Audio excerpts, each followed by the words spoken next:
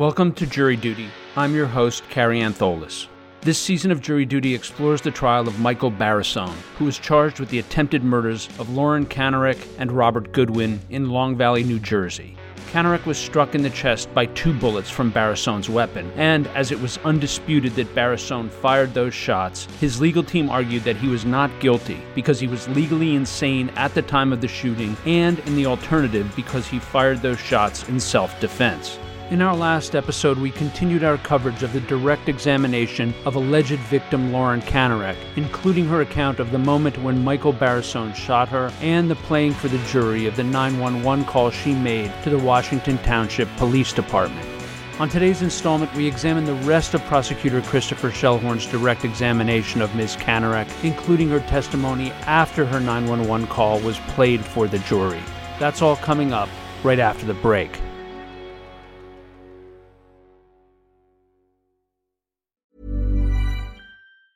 Hey, it's Ryan Reynolds, and I'm here with Keith, co-star of my upcoming film, If, only in theaters May 17th. Do you want to tell people the big news? All right, I'll do it. Sign up now and you'll get unlimited for $15 a month and 6 months of Paramount Plus Essential Plan on us. MintMobile.com/switch. Upfront payment of $45 equivalent to $15 per month. Unlimited over 40 gigabytes per month. Face lower speeds. Videos at 480p. Active Mint customers by 531.24 get 6 months of Paramount Plus Essential Plan. Auto renews after 6 months. Offer ends May 31st, 2024. Separate Paramount Plus registration required. Terms and conditions apply if rated PG.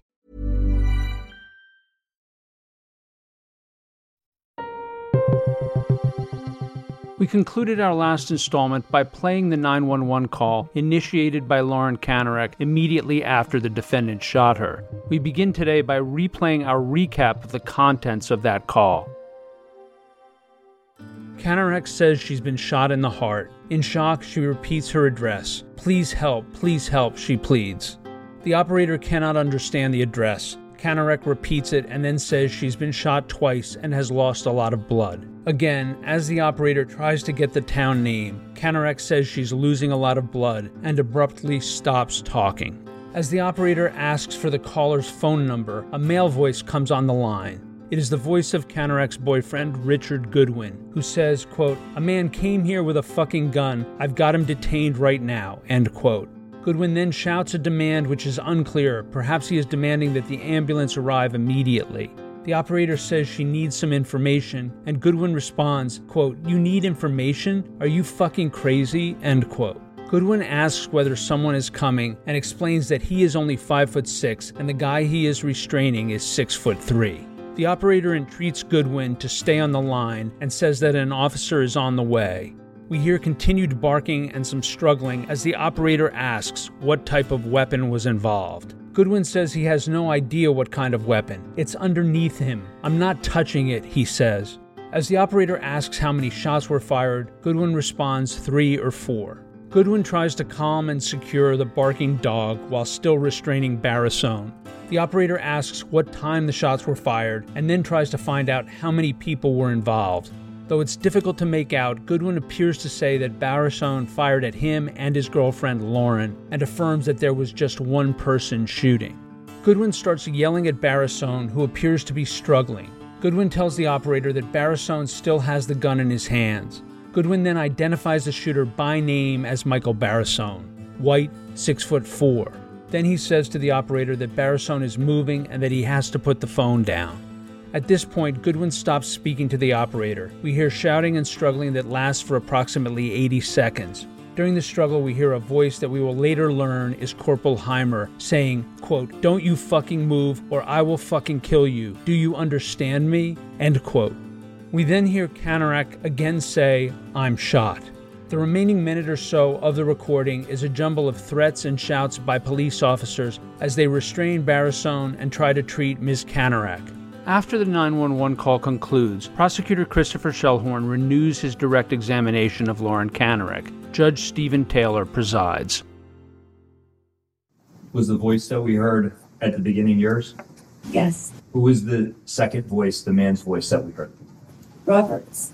When you were making that or on that phone call with the 911 operator, at some point, did you give the phone to Rob or did he take it from you? Took it from me, I'm pretty sure. Do you remember what was going on at that point? Yes. What did you see? I saw, as I said before, I saw Michael run upstairs towards where I had seen Rob disappear. And when I started going over there after I had seen the two of them, which I saw Robert on top of Michael, the first thing that I saw was that Michael had the gun directly underneath him. And Rob was on top of him with, I believe, he had Michael's left arm, like, just held behind his back, and he was over him. And the only thing I kept seeing, though, other than that, was that there was that gun right there, just right there. And if Rob had let go or something, couldn't keep hold of anymore, it would be so easy for Michael to just get that gun and fire more shots. Did you do anything when you saw this happening? I did. In a sort of like walk, crawl motion, I approached the porch area to where they were. I don't exactly remember whether they were like on the porch or on the pavement, just below the 2 or so stairs. And the first thing that I actually did was I tried to dial 911 from my phone, except with the phones back in 2019, my arms had actually started bleeding. Well, they weren't bleeding. My chest was bleeding so badly that my arms and hands actually had so much blood on them that I couldn't open my phone. And I was just thinking, I can't dial 911. Can't dial 911. And I heard Rob screaming, "Michael, stop moving. Stop moving." Like, repeatedly saying this. And on my trip up to where they were, near to where they were, I just remember that gun being there and how close it was to Michael and how easy it would be for him to get it. So I, at some point during all of this, decided to take my phone, and I felt myself losing energy. But in spite of that, I took my phone and I started hitting Michael on the side of the head with it, thinking that maybe this will help if Robert is losing his grip on Michael and he gets that gun, we're gonna die. So I just took my phone and started hitting him on the side, like the sort of the side that he was facing. And my phone ended up breaking in the process of that. When the defendant shot you, do you remember approximately how far away you were from him? 3 to 4 feet, not even. The dog that we heard barking, was that the same dog that you looked at a picture of earlier? Yes. Do you remember when the police or first responders arrived at the scene? It seemed like instantaneously, almost. I was actually shocked. I called 911. It was almost like, it felt like seconds. I'm sure it wasn't, but it felt like instantaneously there was an officer that had arrived on the scene.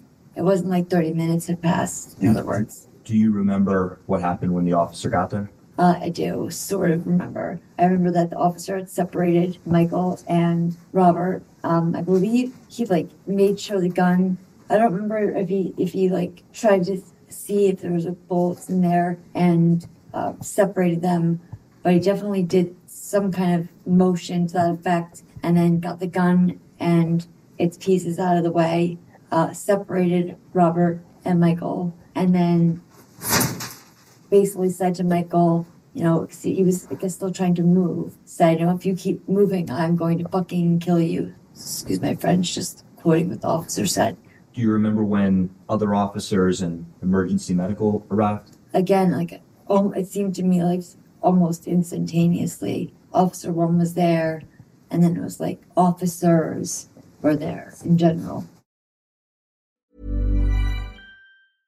Hey, I'm Ryan Reynolds. At Mint Mobile, we like to do the opposite of what Big Wireless does. They charge you a lot, we charge you a little. So naturally, when they announced they'd be raising their prices due to inflation, we decided to deflate our prices due to not hating you. That's right. We're cutting the price of Mint Unlimited from $30 a month to just $15 a month. Give it a try at mintmobile.com/switch. $45 up front for 3 months plus taxes and fees. Promo rate for new customers for limited time. Unlimited more than 40 gigabytes per month. Slows full terms at mintmobile.com.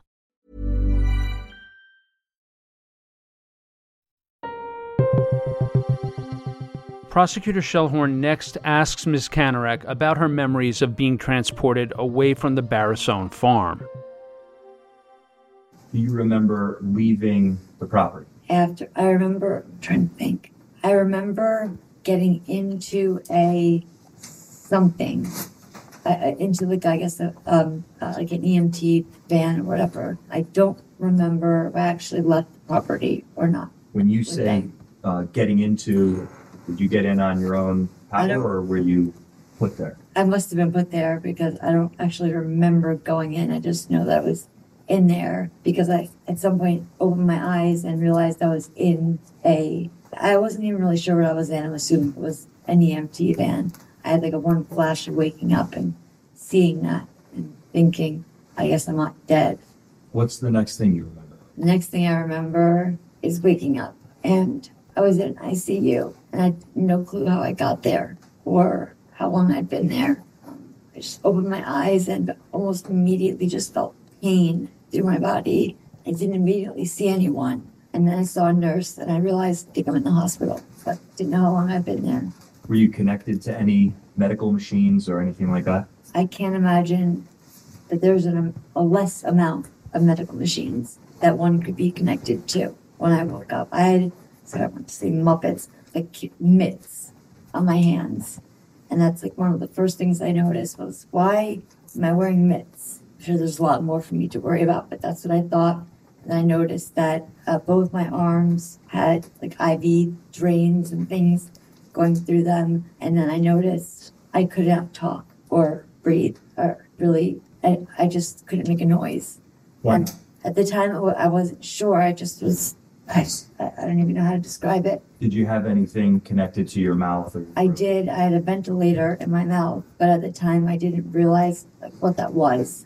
I just realized like, it felt like I was like, just something was stuffed down my throat. I had things all over my body and I couldn't cry out for help or, say, somebody, what am I doing here?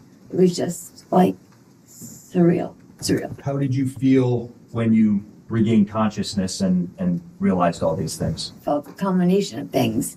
I felt a combination of afraid for some reason still and angry and a little bit like wondering if it was at all real. Like, did I die? Am I like in limbo right now? Or am I really in a hospital? No idea what was going on. I remember I did remember there was a shooting, but I just didn't recognize any surroundings and I didn't immediately see any human being. So I didn't know what was going on. I didn't know if I was about to die in 5 seconds or whether there had been, surgery. I just didn't know what was going on. How did you come later to find out that you were at Morristown Hospital? I did. How long were you at Morristown Hospital before you were discharged, approximately? I want to say approximately 3 weeks. Are you still recovering?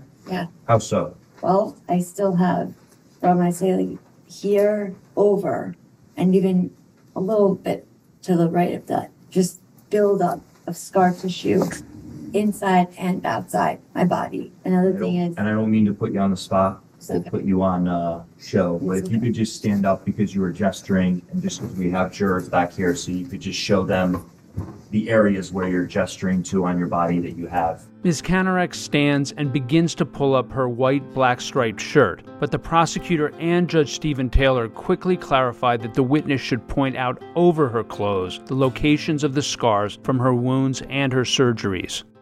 You don't have to show. No, you don't have to show us, man. Just point out where that is, please. Right here, The witness points to her navel area. there are 3 giant holes where tubes were placed in my body, like about that size in diameter. There's a giant scar going all the way up here. Ms. Kanarek moves her finger up her abdomen to the base of her rib cage and then around the left side of her torso on a horizontal line towards her back. Which goes around my belt. There's a scalpel mark around my belly button. It then continues up this way, goes around this whole left breast area, around to all the way to my back shoulder blade. And that is where the exit wounds are. So there's still those that are visible, as well as 2 entry wounds, which after now it's been 2.5 years or a bit later. But pretty much this whole side of my body is Mrs. Frankenstein, which mowed me. And I'm just going to show you one picture that we marked as S388. And I only show you this picture because you described where you got shot in the chest so the jury can understand where those gunshot wounds are. Is it all right if I display that, Judge? Yes, it's in evidence. On the court's TV screen, we see a photo of the upper left side of Ms. Kanarek's torso. Her hand screens her breast, We see the scars she has described up the middle of her belly and around her abdomen, and the 2 bullet hole scars above her left breast. Approximately how long after the shooting was this photo taken? I was saying a month or 2, maybe. And are the 2 gunshot wounds from when Michael Barrason shot you, do we see those on this picture? Yes. Can you just tell the jury specifically where they are? They are to the right of the necklace. 1, 2. To clarify, the scars are on the right side of the photo, but they are on Ms. Kanarek's left side. And you said you had 2 other gunshot wounds on your back from where the bullets went through? Correct. Have you, at some point since the defendant shot you, been able to start riding horses again? Thankfully, yes. Are you riding at the same level that you were at the time that the defendant shot you? No. I will train, some of the movements, but it's to the point pretty much where the trainers that I have now have come up with different contraptions actually to help keep my left shoulder blade from falling forward. And when you're riding, you want to be upright and be able to use your body correctly to give the horse the correct cues and aids and show that you're the one giving the instructions. That can't happen when you have almost one whole side of your body that wants to collapse every time you try to stand up, try to sit up straight, basically. And I'm going to show you what's been marked in evidence as S402A. Is that a photo that you posted on your Facebook page? Yes. Well, who is in that photo? On the left is Michael Barrason. I am on the horse, and standing in front of me is my mother. And did you post that photo in April of 2019? I believe so. It was a photo challenge on Facebook to show. Does it indicate there it was uploaded April 7, 2019? I'm not sure where I'm looking. Oh, yes, it does say that. It was. I'm not sure if it was uploaded at that time or if it was used at that time for what we just saw was a Facebook challenge to post, I guess, a time that was special to you with a horse or whatever it said. And what was special about this time with this horse, with these people? This is a time when this specific horse had just sometime recently come over from Europe. I forgot which area of Europe this specific horse had come. He had come, we'd gone to a show, and I was working towards earning my bronze medal. And at that point, I just gotten one more of the scores I needed to complete that medal. And so we're kind of all smiling, celebrating the fact that I not only achieved the score, but went well and over the score needed to achieve it. I don't think I have any further questions at this time. Thank you. All right, very good. Given the hour, direct examination is done. Sounds like a good time to break for lunch, ladies and gentlemen. We'll take our lunch and recess now until come back about 1:25 or so, and we'll get started shortly thereafter with cross-examination. Thank you. And with that, we bring to a close this installment of Jury Duty, the trial of Michael Barrason. Please join us on our next installment for the beginning of defense attorney Edward Belinkus' cross-examination of alleged victim Lauren Kanarek. And if you would like to listen to these episodes early and ad-free, head over to our Jury Duty Crime Story Patreon page.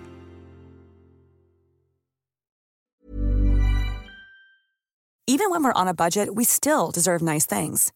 Quince is a place to scoop up stunning high-end goods for 50 to 80% less than similar brands. They have buttery soft cashmere sweaters starting at $50, luxurious Italian leather bags, and so much more. Plus, Quince only works with factories that use safe, ethical, and responsible manufacturing. Get the high-end goods you'll love without the high price tag with Quince. Go to quince.com/style for free shipping and 365-day returns.